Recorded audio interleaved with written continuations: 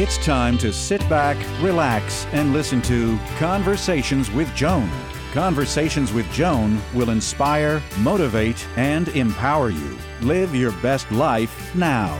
Listen, learn, think, and decide. And now, here's your host, Joan Herman. Welcome to Change Your Attitude, Change Your Lives, Conversations with Joan. I'm Joan Herman. Thanks for tuning in. Conversations with Joan focuses on topics that are important to your life, from health and wellness to professional development to personal well-being. Change makers join me to share their insights, tips, and strategies so you can thrive and live your best life now. Thank you for taking time for yourself, and thank you for letting us be a part of your life. Now, let's start talking. We all lose people and experiences we hold dear. Nothing we love lasts forever. Grieving is a part of being human. Grief can hit us quickly like a bolt of lightning, or it can silently creep up on us before we even know we're in its grip. Many of us try to deny what we're feeling in an attempt to stay positive or stop the pain. According to today's guest, Claire B. Willis, to heal from loss, we cannot disassociate or refuse to feel the depth of our despair. She contends that genuine grieving requires us to be present with the anguish and to be open to the pain of our heartbreak and even embrace our sadness. Claire is a clinical social worker who has been working in the fields of oncology and bereavement for more than 20 years. She is the co-author of Opening to Grief, Finding Your Way from Loss to Peace. Welcome, Claire. Thank you so much for joining us. Thank you so much for having me, Joan. I'm so happy to be here. So, Claire, as I said in the introduction, we all grieve a loss at one time or another. For the sake of this conversation, what do you mean when you use the word grief? Grief is a natural response to a loss of any kind. It applies to any and everything, as big and as large as any loss could be. So it's just a natural response, and I want to emphasize natural because I think so often people have judgments about grief, and so I just want to normalize it and universalize it throughout the conversation we have today. If grief is a natural part of living, how does it manifest in our lives? Well, there's a lot of ways. I think one of the common misconceptions about grief is that grief expresses itself through sorrow, sadness, despair, hopelessness. But actually, grief has as many different expressions almost as there are people. So for some people, grief, in fact, for a lot of people, grief comes across as anger or rage. It can be expressed as impatience, irritability, and regret. Regret's a big one. And it even can have positive feelings connected to it, like gratitude. Gratitude is a common one that goes with grief. I hear people say, despite how sad I am, I'm so grateful I was able to love this person for as long as I was able to love them. And so I think it's important because oftentimes in families what happens is that people grieve differently, and because they're grieving differently, people think other members of the family aren't grieving, and it creates a lot of conflict. It also can express itself cognitively in our thinking. Our thinking becomes less clear. We're often confused. We're easily overwhelmed. Many people can't focus at all. People find it hard to read and concentrate. We get forgetful. Behaviorally, often people will do things. They'll overeat, they'll undereat, they'll overexercise, they'll underexercise, they'll overwork, they'll underwork.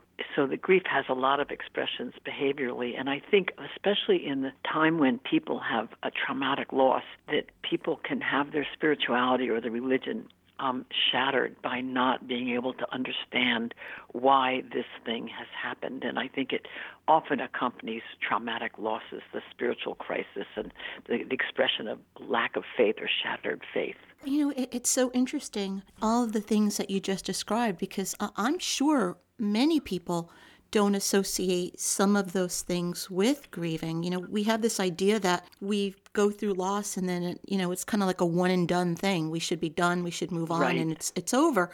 I remember, about a little over 10 years ago, at the start of all the work I'm doing now, this all resulted really from traumatic loss. And in a period of 6 months, my 23-year marriage ended, my mother died, my sister died, and my oldest son left for college. And so it was like one day I had this particular life, and the next it was gone. And, as time passed, when you go through this loss in the early stages, people are around you. But as time passes, you start to get this feeling, well, people don't really want to hear it anymore. It's old news. And so how do we navigate those feelings we may be having about sharing our pain with others? That's a really interesting question you're asking, because I think it touches on a few things here. One is that when we lose someone we love, or you had what I would call a pileup of losses, you had a bunch of them, what happens is that there are what they call in the literature secondary losses. I like the word invisible better.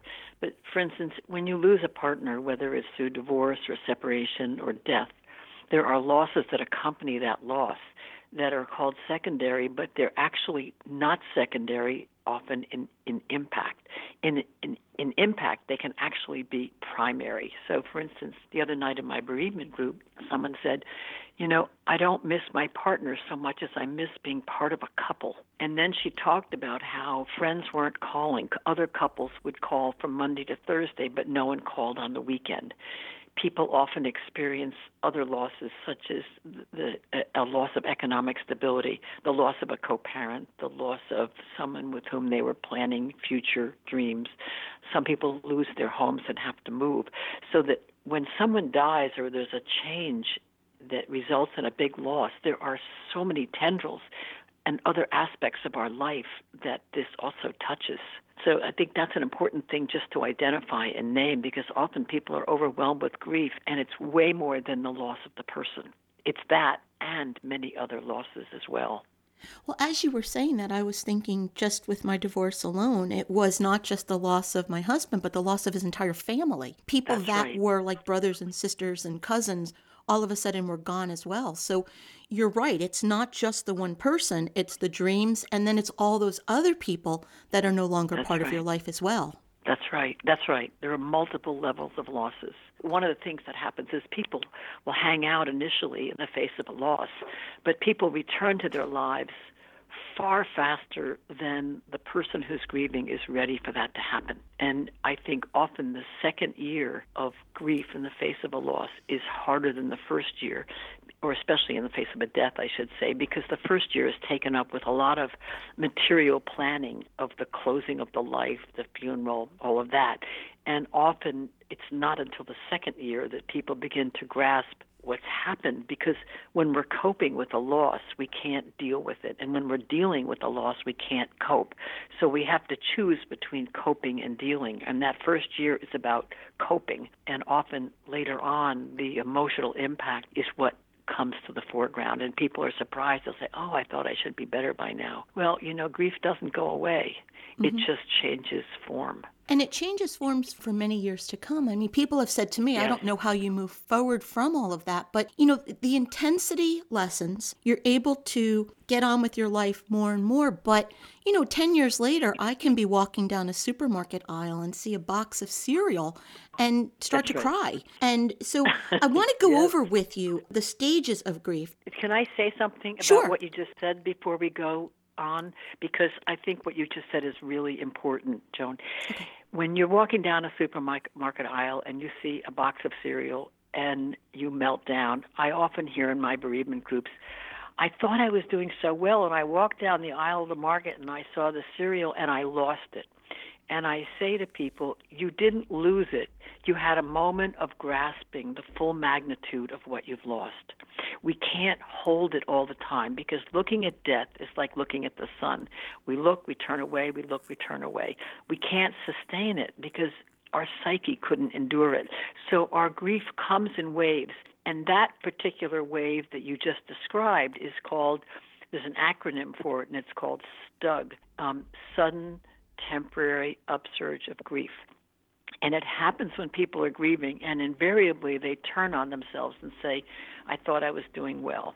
Well, it's always temporary, and that's the thing to remember, that when you have a temporary upsurge of grief, it doesn't mean you've set yourself back. It means you've just had a moment of fully grasping what you've lost. So I wanted to just pause on that before you went on. But I'm glad you did, because it actually is a perfect segue into the grief model, because it's not linear. The grief model, you can go from anger to acceptance to denial and then right back to a different level of it. those stages were originally intended to describe the grief of someone who was dying, and they've been overlaid on the people who are grieving.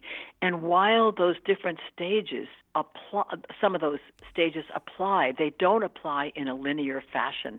We all go through denial, we go through acceptance, we go through anger, we go through integration, but it doesn't happen in any sequence. And some people don't even go into all of those stages. So I think we have to be careful with the stage models, because what happens is that people will compare themselves to what they know about the stage model, and then they end up shaming themselves for not grieving properly. I don't know whether you've read this quote or heard this before, but I think this is so beautiful, and I wish I had found it before I wrote the book. This is something that a man named Jamie Anderson wrote. Grief, I have learned, is really just love. It's all the love you want to give but cannot. All that unspent love gathers up in the corners of your eyes, the lump in your throat, and in that hollow part of your chest. Grief is just love with no place to go. And I think I love these words because it means that we shouldn't, it suggests certainly that we should never suppress our grief, because if we suppress our grief, we're suppressing our love. When should a person maybe start to believe that it's time for help? Like, how do they know if it's a natural part of grieving or if maybe there's something a little bit deeper going on? That's a great question. I think that what you're talking about is sort of what is the difference between grief and depression. So if you're not eating, if you're not leaving the house, if you're drinking too much, if you're having thoughts of suicide or joining your loved one somewhere, those are really ominous signs and you should seek care for them. The other thing is that with depression, there are no moments of light. It's a gray lens on your view of the world. There are no breakthroughs of delight or happiness. With grief comes in waves. It comes and it goes. And while you may not want to leave the house and you may have an extra drink, it's not that sustained darkness that depression will bring. Can a person get stuck in the grieving process? I think depending on pre-existing conditions, yes, they can. I think if you come into, actually there's a lot of reasons you could get stuck. You could get stuck depending on the details around the deaths. For instance, I think a suicide can often leave one stuck when there's been a complicated relationship. Traumatic deaths can be sticking points. If you've been predisposed to a mental illness beforehand, or you're not a very stable person, I think you can get stuck and need some help. So I don't think most people don't get stuck, although I think people often feel they're stuck. But I think that's more a question of being impatient with the process.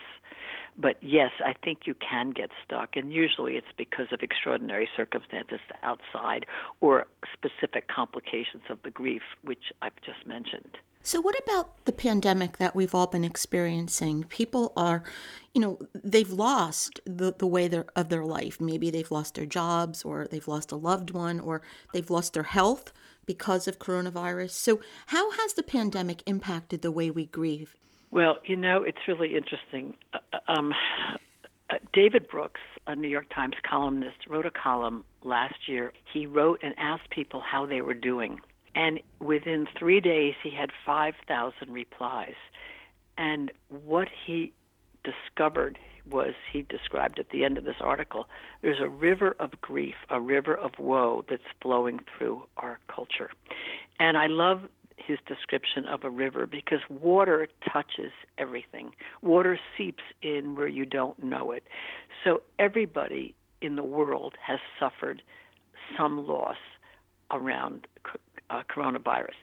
One of the problems that's emerged, is that not only do we have losses from COVID, but if you have old losses in your life that you haven't grieved, those losses will get evoked from the losses brought about by COVID. So anything you haven't grieved is probably going to come roaring back and be a little confusing for people, because they may say, oh, my mother died 12 years ago. I don't know why I'm thinking about her now. But that's one of the things that's happened. One of the silver linings of the virus has been that grief is now a word in our mainstream media. It's now in our daily life, and I love that the nuances of grief have been introduced and that it's being normalized and talked about in a way that it never was before. Claire, normally when a person experiences grief, the people around them are usually in a better or a healthier mental state. But when we're all experiencing the losses of a pandemic, should we be cautioned about spending so much time talking about the pain with other people who are talking about their pain? Can we go down a very slippery slope by doing that? I don't know. I think it really depends on the person. I think sharing suffering is really important because it lessens the feeling of being alone. Mm-hmm. And I think one of the things that's been really important about this is that we are all in this together. And there's been a loneliness of being isolated. But the fact that we're all in this together is also a comfort. So I don't know. Now, Ross Gay, a poet an author who's written a book called The Book of Delights, I read a quote by him the other day, and he said, shared suffering, it was something like this, shared suffering can be a source of delight.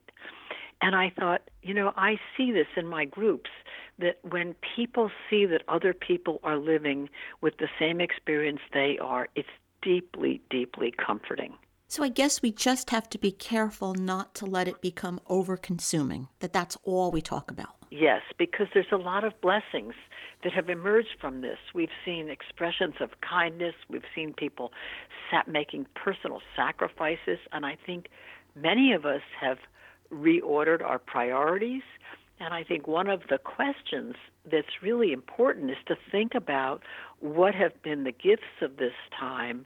And as we're sitting on a threshold now that I think is very important, like we're almost coming back into life, although there's still certainly a lot of uncertainty. But what of this time of isolation and social distancing and confinement, what about that did we learn about in ourselves that we want to bring forward into a life that's not the same that we had before, but might be richer? Can you share with us a few practices that can help us heal? Yeah, I think, actually it's interesting that you just asked me that, because one of the things to help hold grief would be to have a gratitude practice. And there's a lot of research about the neuroplasticity of our brain. And one of the things that they're learning is that the mind is hardwired to be negatively habituated. We tend to notice what's wrong before we notice what's right. So, for instance, if your viewers, or your listeners, I should say, and 99% of them said I did a good job and 1% said I did a bad job, my attention would probably go to the 1% and wonder what they were thinking. So what has happened is that because we are wired to be habituated negatively, but what's happened is that it really skews the way we experience life. So let's just take a typical morning in your home. You get up, maybe you make a cup of coffee, you use the toilet, you brush your teeth, you get dressed, and you leave the house. And you don't notice when all of that works fine. But if the coffee maker overflows or the toilet gets clogged up or you have a fender bender on your way to where you're going, you're probably going to get there and say, I had a crappy morning. Mm-hmm. It was really hard, right? You notice it because your expectations were broken. You notice what happened that was wrong. You don't get to work and say, hey, guess what? The toilet flushed, the coffee maker worked, I got here safely. You don't notice that. We notice what's wrong in disproportion. When we have negative experiences, they stick. We may not remember the details, but we remember the impact. Positive experiences flow through us. We don't remember them in the same way. So one of the ways to develop the capacity to hold our suffering and our grief with more resilience is to cultivate a gratitude practice. One of the things that I do before I go to bed is I write down 3 things that were positive that happened that day, 3 things that I'm grateful for. And what happens is when I'm committed to that practice, I begin to look for what's right the next day because I'm keeping a gratitude journal. Now, when you notice what's right, what's important is to linger with it for 10 to 30 seconds. And what will happen is you begin to rewire the brain to notice not only what's wrong, because we don't want to miss what's wrong, but to begin to notice in the same way what's right. And what that does is it will strengthen our capacity to hold our suffering. And so it's a very important practice. And if you do this for 21 days, there's a ton of research that talks about how you change your happiness level inside. But we're not doing it to change happiness. We're doing it so that we can hold the suffering and the sorrow in our lives with more ease and resilience.